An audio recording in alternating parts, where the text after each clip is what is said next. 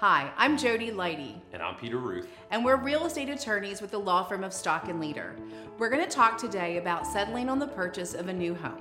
So you found the perfect property, you've negotiated your purchase price, and you have a signed agreement with the sellers. But what happens next?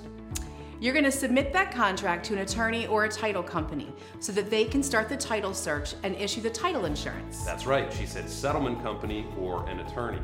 You as the buyer have the absolute right to choose who conducts your settlement.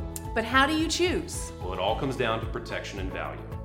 By having an attorney conduct your settlement, it's the best way to identify and fix any potential problems with the real estate before you turn the key. Things like unpaid taxes, unsatisfied liens, and title defects will be fixed prior to settlement. Let's face it, you don't want to inherit anybody else's problems. But the benefits don't stop there.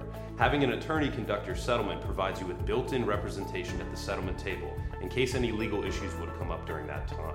And the best part is, you typically won't pay any additional fees to have an attorney conduct that settlement.